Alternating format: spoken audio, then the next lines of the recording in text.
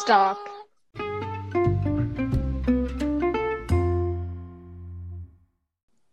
This is First Past the Post. Tales of the First Five.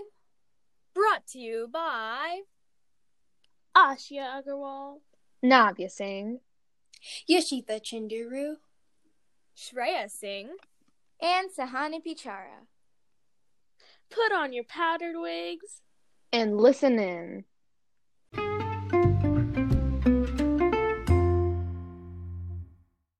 Hello everyone, welcome back to another episode of First Past the Post, Tales of the First Five. We'll be doing a panel session with your host, Shreya Singh. Hopefully it doesn't turn into a violent argument again. We'll be right back with introductions for our guests after a short break. What are you saying? Are you kidding me? We still haven't gotten a sponsor for commercials? Sorry for the inconvenience, listeners. Let's introduce our guest for the day. James Madison, sir, would you like to start? Well, I am the guest of honor today. Manners, please. Whatever. I was the main writer of the Constitution.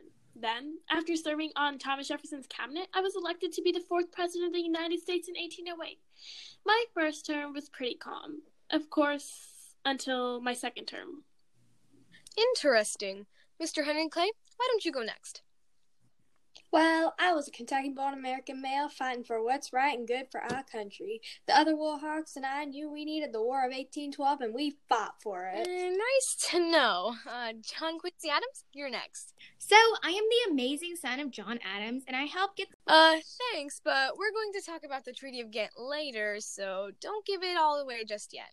And now, our former First Lady, Dolly Madison. I'm the wife of my honey bunch munchkin, James Madison. It is I, Federalist Dude number 1, an important delegate that went to the Hartford Convention. Call me Dude. Cool, dude. Okay, now let's get down to business. To defeat the Huns. What are you yakking on about? Moving on from your uncultured minds, we shall begin our panel with the Native American conflict. President Madison, your thoughts? Well, I did not want to go to war with anyone at the time, as to follow President Washington's precedent of keeping our noses out of foreign conflict, especially with those cumbersome Europeans. That's some good reasoning there. Mr. Clay, would you like to... You bet your sweet bibby I do. Madison, sir, he neglected to mention what them natives are fixing to. Those no-good, tree-drinking Brits were arming the natives with weapons and encouraging them to attack settlements by the western frontier. Well, you're right. That was one of the reasons that we went to the War of 1812. Yep, I'm right. I'm always... Shut up, Henry. Right. The war also led to a lot of casualties, like the burning of Washington, D.C. Well, if I can recall correctly, there was quite a bit of a problem in Washington, D.C. Can you please tell us what happened that night, Mr. Madison? I'll tell you what happened. Shut up, Henry. Basically, the British landed in Chesapeake Bay, only 30 miles from the capital.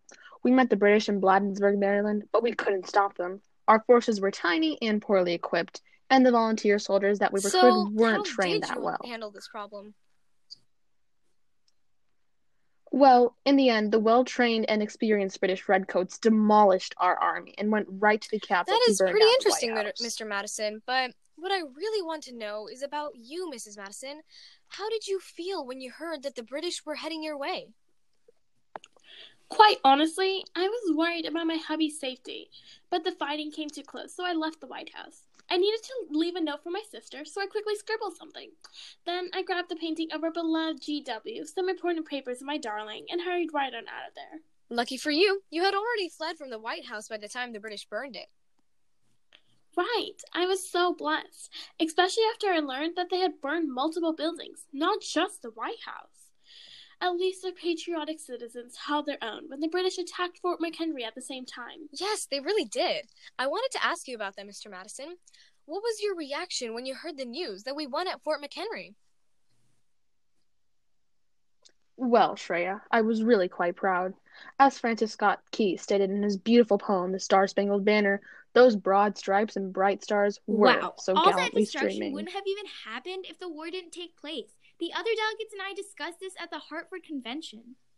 Ah, yes. Remind me about that again? Oh, you haven't heard about the Hartford Convention?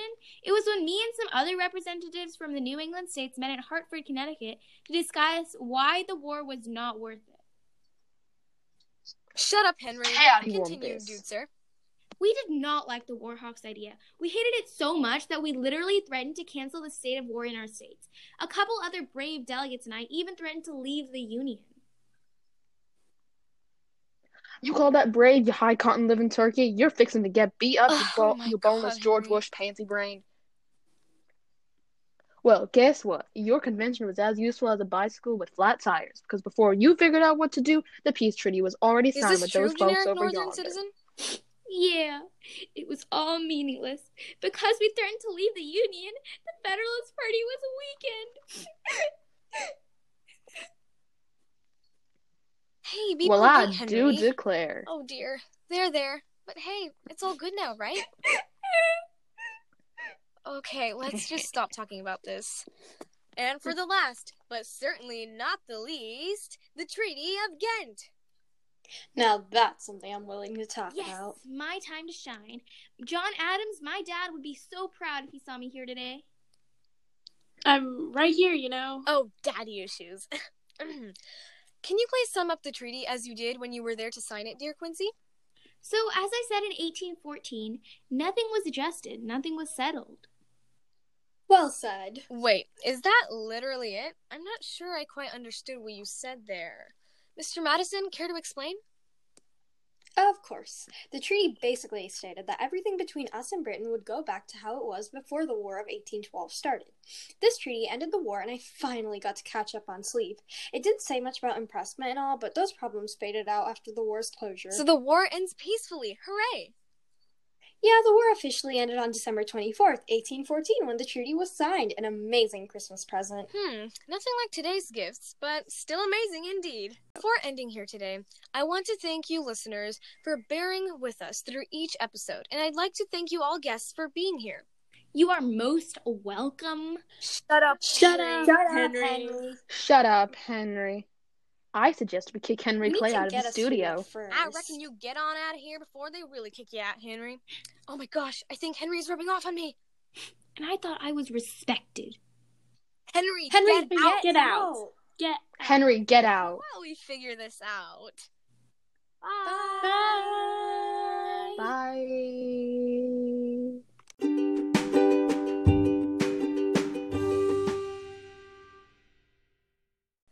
Hosted by Ashi Agarwal, Navya Singh, Yashita Chunduru, Shreya Singh, and Sahana Pichera. Directed by Mrs. Margaret Ann Tucker. Product Administrator, Ashi Agarwal. Content Editor, Shreya Singh. Sound editor, Yashita Chunduru.